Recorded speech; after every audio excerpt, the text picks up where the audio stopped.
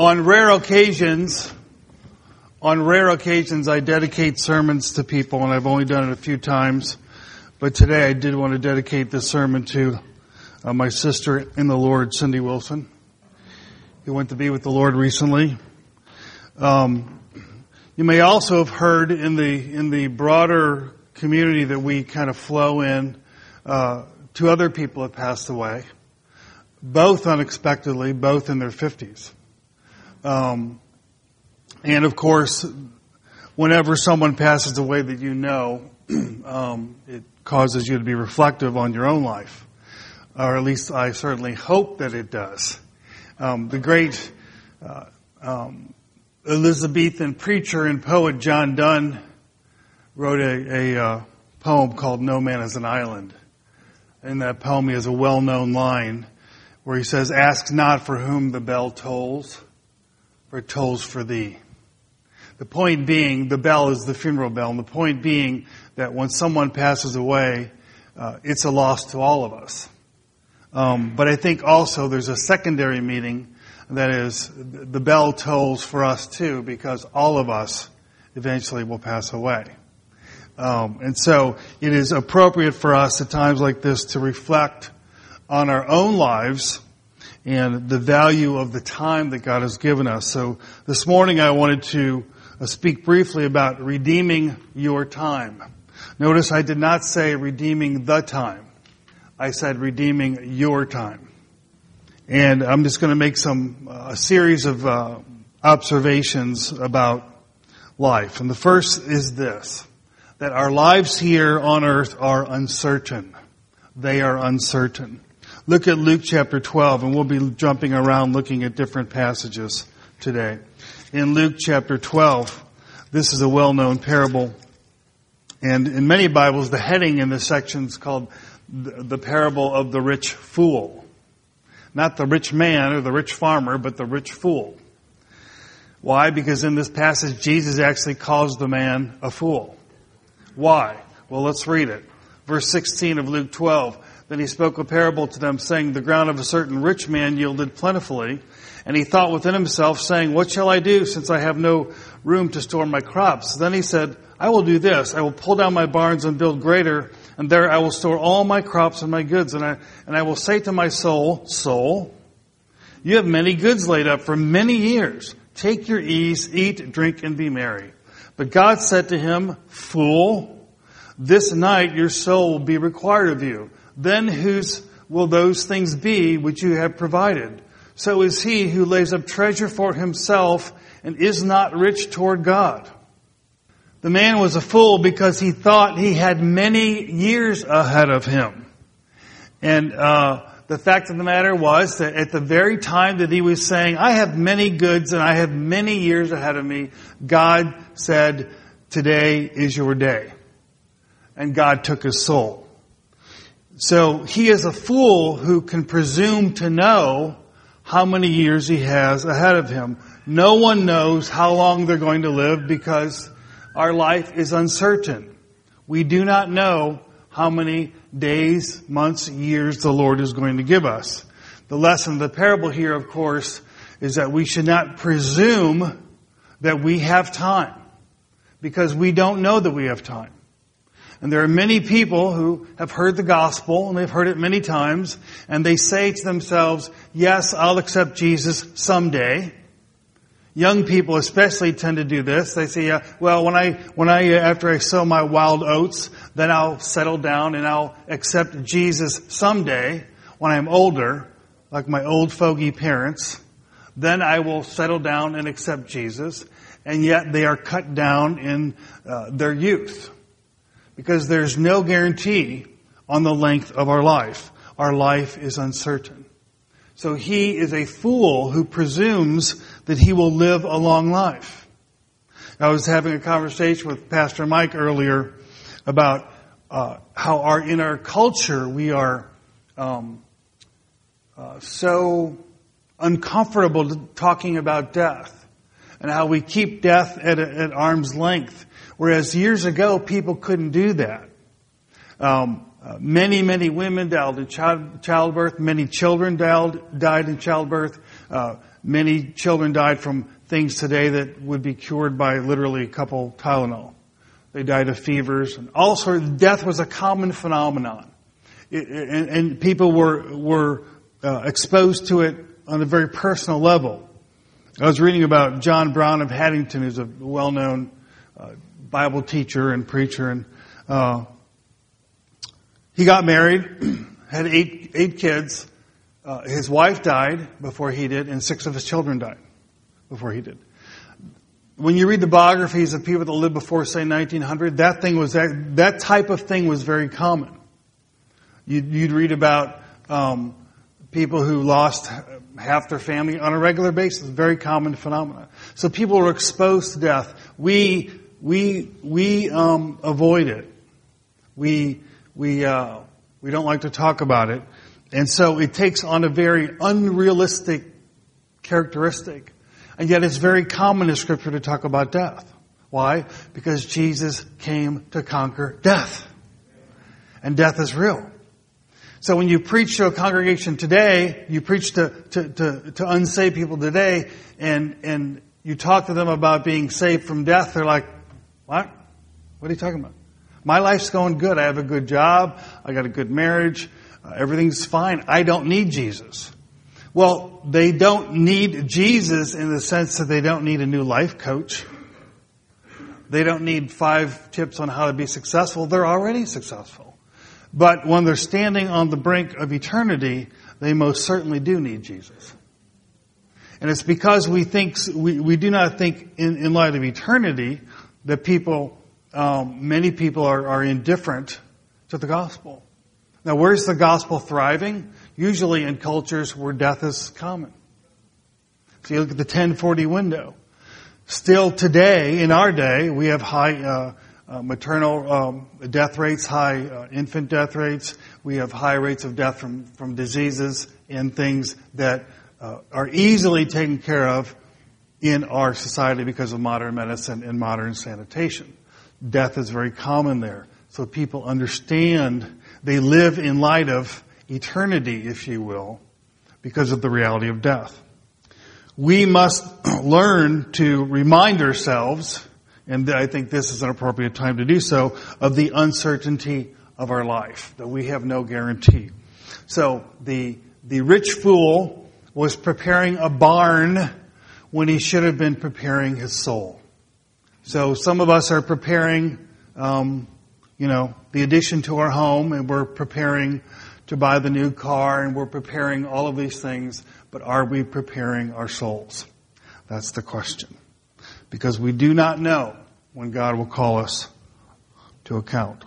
Second point, life is short. Life is short. Look at Psalm 102. We'll look at a number of scriptures on this point. Psalm 102. Now, when I say life is short, we have to understand that when you say something is long or something is short or something is tall and something is short, you have some kind of comparison. There's a ruler, if you will. There's a rod of comparison. Well, okay, so if you say life is short, what are you comparing it to? Methuselah lived to be 900 and something years old. Now, was his life short? Actually, it was. Now, if you compare it to my life, his life was long. But my life isn't the measuring rod. It's not the ruler, right? So what is the standard of comparison? When we say life is short, we're saying it's short because the standard of comparison is eternity. So whether you live to be 40 years or you could live to be 400 years, God forbid. I mean, do you really want to be here 400 years? No. So either way, we would say life is short in light of eternity. That's the standard of comparison. In Psalm 102, it says in verse 11, my days are like a shadow that lengthens, and I wither away like grass. But you, O Lord, shall endure forever, the remembrance of your name to all generations. So he compares his life to a shadow, or to like grass that withers in a day because of the heat of the sun. James uses similar terminology. If you go to the book of James in chapter 4, James says this. In James 4 he says, He's talking, really James 4 is like a really good commentary on the parable of the rich fool, because he's talking about those who are making all their business plans, all the big plans they have in the future. Verse 13, he says of chapter 4, "Come now, you who say today or tomorrow we will go to such and such a city and spend a year there and buy and sell and make a profit. Whereas you do not know what will happen tomorrow." There's the uncertainty, right? "For what is your life? It is even a vapor that appears for a little time and then vanishes away." There is the shortness or the brevity of life. When we say life is short, we mean that it is short in light of eternity. This should bring us really much consolation, because in this life as Christians we're called to discipline, we're called to sacrifice, we are called to endure shame for the name of Jesus. And yet Paul calls our sufferings in this life a light affliction. And it's light only in light of eternity. And he says, in light of the resurrection of Christ, he says, if in this life only we have hope, then we are of all men most miserable. If in this life only. We have converted Christianity into a message of prosperity and happiness in this life only. And we've forgotten about eternity. In this life, we are called to sacrifice. In this life, we're called to take up the cross. In this life, we may be called to poverty, if that's God's calling for your life. But anything we may endure in this life is a light affliction in light of eternity, which lasts forever. So every one of our lives is uncertain, and every one of our lives is short in light of eternity. Third point, our days are numbered. Our days are numbered. Look at Psalm 39. Psalm 39 and verse 4. David says, "Lord, make me to know my end, and what is the measure of my days, that I may know how frail I am. Indeed, you have made my day as handbreadths, and my age is as nothing before you. Certainly every man at his best state is but a vapor. Surely every man walks about like a shadow. Surely they busy themselves in vain. He heaps up riches, and he does not know who will gather them." Again, this theme of life is short, life is uncertain, but there is an application here that the psalmist makes. In light of that, Lord, teach me to measure or to number my days. Because God has numbered our days. We have only so many days on this life, and we don't know how many days God has given us. But He's numbered them. And only so much time is allotted to each of us. For some, it is longer than for others. But there is a number. There is a day that's allotted to us. This also ought to give us consolation. As a matter of fact, it is the confidence that God has numbered our days, which has inspired many a martyr and many a missionary, because they know that no one can take their life until it is their time, because God has numbered their days, and their lives are in God's hands. And so when God says it is our time, then and only then is it our time. So God has numbered our days, therefore we should learn to measure our days and realize that we have only so many. I was watching one of those TV shows where, the opening scenes always, they find somebody dead and they got to figure out who did it, a whodunit show. And there was this show about the guy that was found dead was the guy that won the lottery, and he won $117 million. And it showed how when he got this money, he just went crazy, and he spent money on, expensive cars and then planes and boats and all of this stuff. Because he had so much money, he just, hey, why not? $117 million, that's a lot of money, right? Well, it's because he had so much that he was frivolous with how he spent it. But when you have a little, well, then you have to be frugal, right? Well, the same thing applies to time that applies to money. See, we tend to think we have all this time because death is foreign to us. It's, I don't know if you've ever really tried to think about your own passing, but it's very difficult to do in a way that motivates us to action. It's very hard to do because death is unnatural, meaning it wasn't part of God's original design, not part of His original order. It will always, whether somebody lives to be old or not, it's always unnatural. It's the result of sin. And so it's very hard for us to grasp the reality. But the reality is our days are numbered. We've not won the lottery, folks. Now, we're going to heaven, and we're going to live forever there. But when it comes to this life, there is a number. You understand what I'm saying? And because we tend to think that we've won the lottery, meaning we're just going to live here forever, what do? We waste our time. We spend it frivolously. I can't say that word. We spend it in unwise ways. Because we think we have an abundance of this thing, this precious thing called time. And so, unfortunately, we waste a lot of time. So we must learn to measure our days in the light of the fact that God has numbered our days. Some of us have more than others.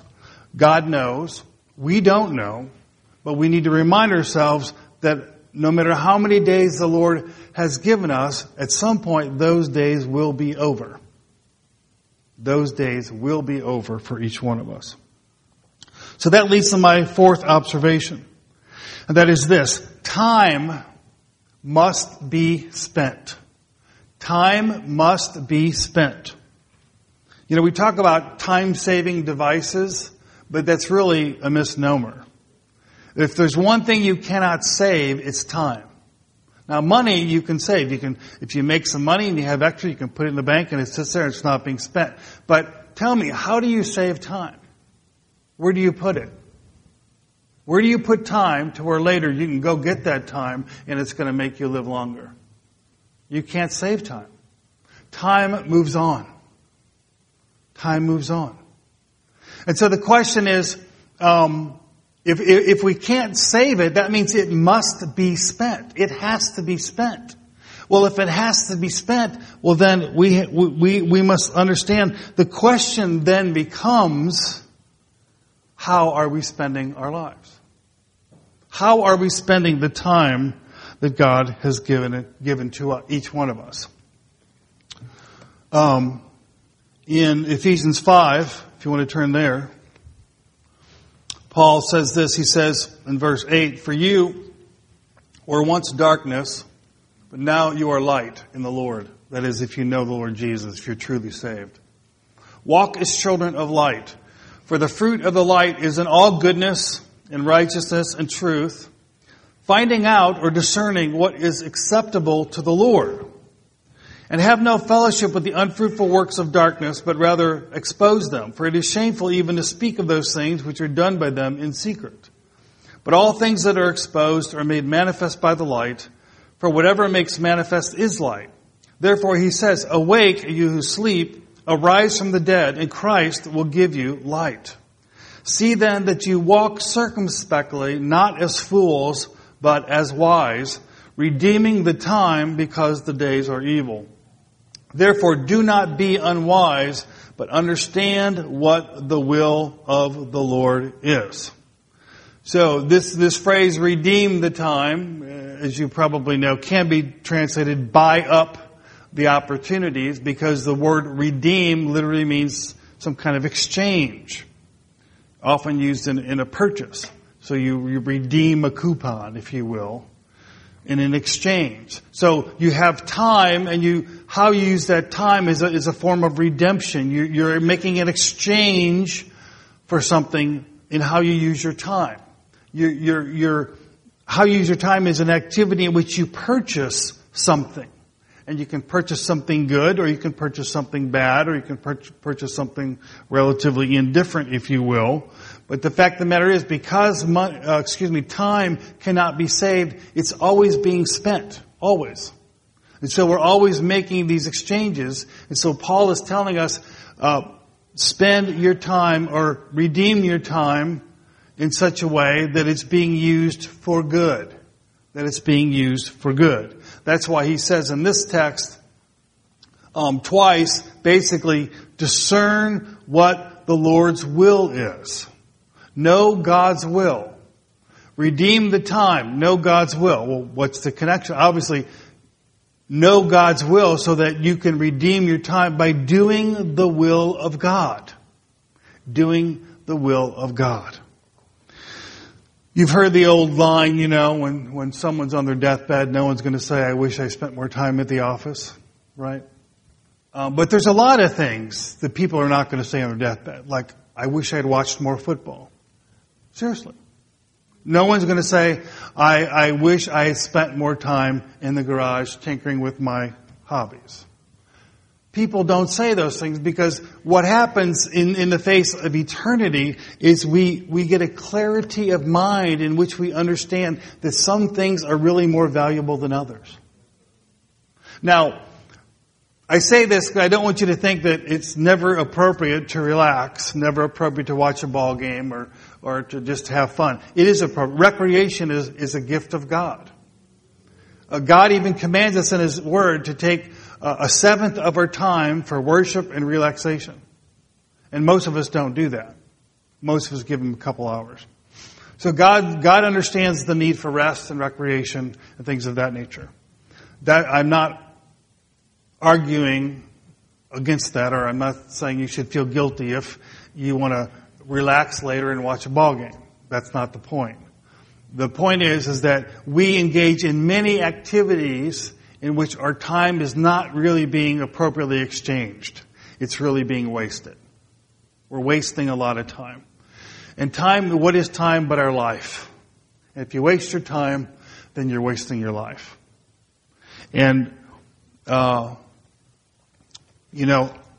someone came up to me at the luncheon for Cindy the other day and said, after hearing everything that was said about Cindy and about her passion for the lost and the spiritual legacy she left because of the people she led to Christ, this person said to me, I realized I need to change some things in my life because that couldn't be said about me.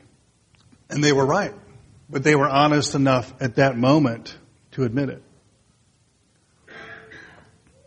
So how about you? What determines our legacy is what we do with our time now. How we live our lives now. The goal of life is not to live long. It is to live well. It is to live well. And well as defined by the Word of God, not by our culture. Because in our culture, the good life is the life of luxury, the life of prosperity, the life of self-indulgence. That's the good life. But that's not the godly life. God is calling us to live a life according to His will. According to His will. When we live well, then we leave a legacy. When we live well. I was thinking the other day, I was meditating on sin. And I was thinking, what's the greatest sin? I didn't really answer that question in my mind. Theologians debate it. But it made me think, what's the greatest virtue? I would assume the opposite of the greatest virtue would be the greatest sin. You follow that logic? So what's the greatest virtue? Well, I think the greatest virtue, according to Jesus, is to love God. Because He said the entire law, all the law and all the prophets, which means I'm summarizing all of God's teaching in the Old Testament, can be summarized in two things. He says, to love God with all of our heart, mind, and soul, and then to love our neighbor as ourselves. This is the sum of all the law and the prophets. The greatest commandment is to love the Lord our God first. That's the greatest commandment. I believe Cindy did that. Now, Cindy had her foibles and her sins like we all do. But I believe she loved the Lord Jesus. And I believe she demonstrated that in many ways in her life. One of those being her passion that other people would know the Christ that she knew. That they would know the Christ that she knew. What loving God looks like may be different for each of us. But it certainly entails some things for all of us. If we love the Lord, I think that means we're going to be a people that love His Word. A people that love prayer. A people that love worship. These are elementary things. And yet many Christians who are supposed to be mature people drift away from these things and do not even practice the spiritual disciplines very well in their lives. That's the foundation of our relationship with the Lord. We're not going to love the Lord if we don't know the Lord. And I mean know Him in a real way. But when we know the Lord and we love the Lord, then that works its way out into other areas of our life. One of those being our desire to see other people come to Jesus Christ. I'm just going to say this and maybe offend you, but to me it's shameful. I don't have any other word. That there are Christians that have known Christ for many years and have never, ever really attempted to bring anybody to Jesus in a serious way. And I think the excuse in their heart is, well, I'm not an evangelist. That's not my gift. That is just an excuse. It's just an excuse. You don't have to have the gift of evangelism to care about people. And if you know the Lord, if you love the Lord and you love your neighbor, you'll care about your neighbor's soul. People in your life, your siblings, your parents, maybe your own children aren't saved. People at work, people you see on a regular basis. I mean, to live amongst people and never share the gospel with them, never pray for them to be saved, something is fundamentally flawed. I'm sorry, there's no other way to say it. Something is wrong with someone who doesn't care about someone's eternal state. People write books about the church. I've got stacks of them, I don't even hardly read any of that stuff anymore because I feel like they missed the point on so many things. And people write things about the church in America and we need this thing and that thing and we need to do this and we need to be more culturally relevant and all of this stuff. Some of it's good, but you know what? You don't need another research team to figure out why the church in America isn't growing. All you got to do is look at the people and ask them, when's the last time you witnessed to anybody about Jesus? And most people look like, they couldn't tell you because they never opened their mouth for Christ. It's true. Well, you know what? What did Paul say? They can't hear without a preacher. Now God, in His sovereign mercy, somehow reaches some people without anybody ever preaching to them. But I've noticed a connection. The more people witness, the more people get saved. Why? Because God has designed it that way. And so, to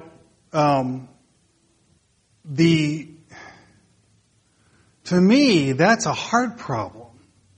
It's a spiritual problem. And there are people that, a lot of Christians I know, mature Christians, never share their faith with anybody. They don't really even pray for unsaved people. And to me, that's a fundamental problem. It's not a good sign. It's not a good sign of spiritual vitality when people don't really care about the salvation of other people. And part of what it shows is a problem in terms of living in light of eternity. We're not doing that very well, if you know what I'm saying. We're thinking about this life.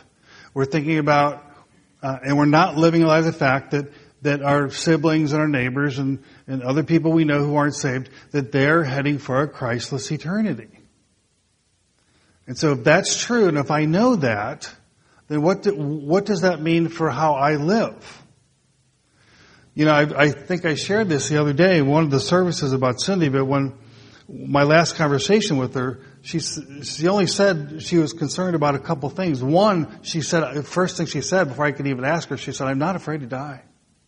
And she wasn't afraid because she knew Jesus.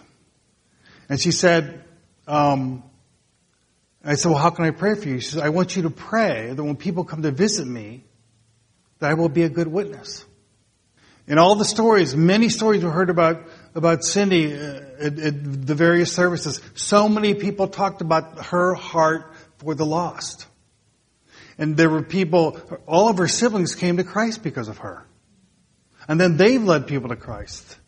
And then, so we see the spiritual legacy of someone's life who leads others to Christ, then they lead others to Christ, and then it multiplies. And so they're not only a spiritual mother or father, they become a spiritual grandparent, a spiritual great-grandparent because of their influence.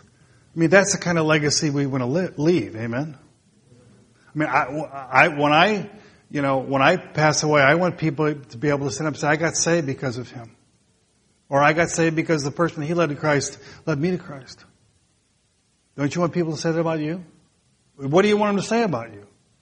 Well, he was fun. Hey, I've done funerals of unsaved people. It's depressing. He knew how to tell a good joke. That's your legacy? I mean, really. We laugh because it sounds silly, but I mean, that's about what some people leave. Man, time is short. Heaven and hell are real. Eternity's there. And it's not way out there. It's like right here. And we keep on telling ourselves it's far away for us. It's not far away for us. It's close for each one of us. And we need to start living in light of that. That means we need to get our priorities straightened out. You know what I'm saying?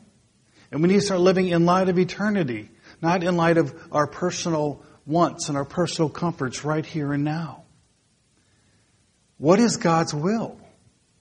What is God's will for you? God has numbered your days, and God has appointed for you, each one of you, good works to do on the earth. He has a calling for each one of you. And the question that each one of us has to ask in light of eternity is, am I fulfilling that calling? Am I doing what God wants me to be doing? For each of us, that will be unique.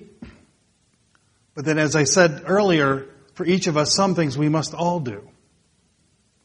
And I believe that part of the Great Commandment, part of loving our neighbor, is a concern for their eternal welfare.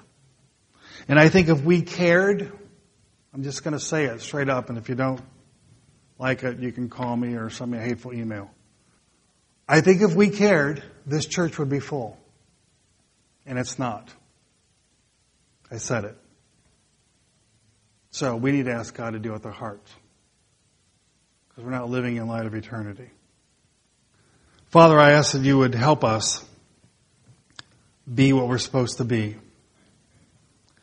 I pray, Lord, that I know, Lord, that you have already used Cindy in her passing. You're still using her.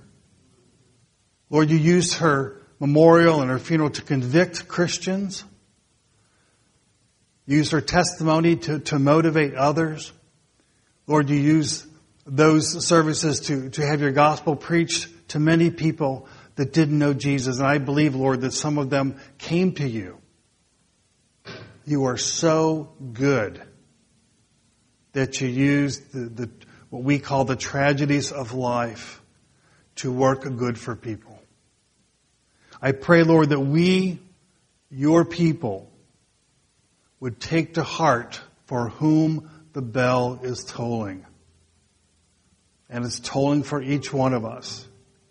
Each one of us is going to give an account to you. And I pray, Lord, that we would live in light of eternity. That we get our priorities right. That we put you first. And that, Lord, we would have a heart for those that don't know you. Overcome our selfishness, overcome our apathy, overcome our fear of man. Whatever may be hindering us, Lord,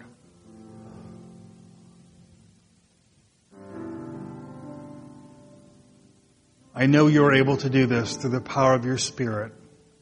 And I just ask, Lord, that we would all yield to your Spirit's work. I ask it in Jesus' name. Amen.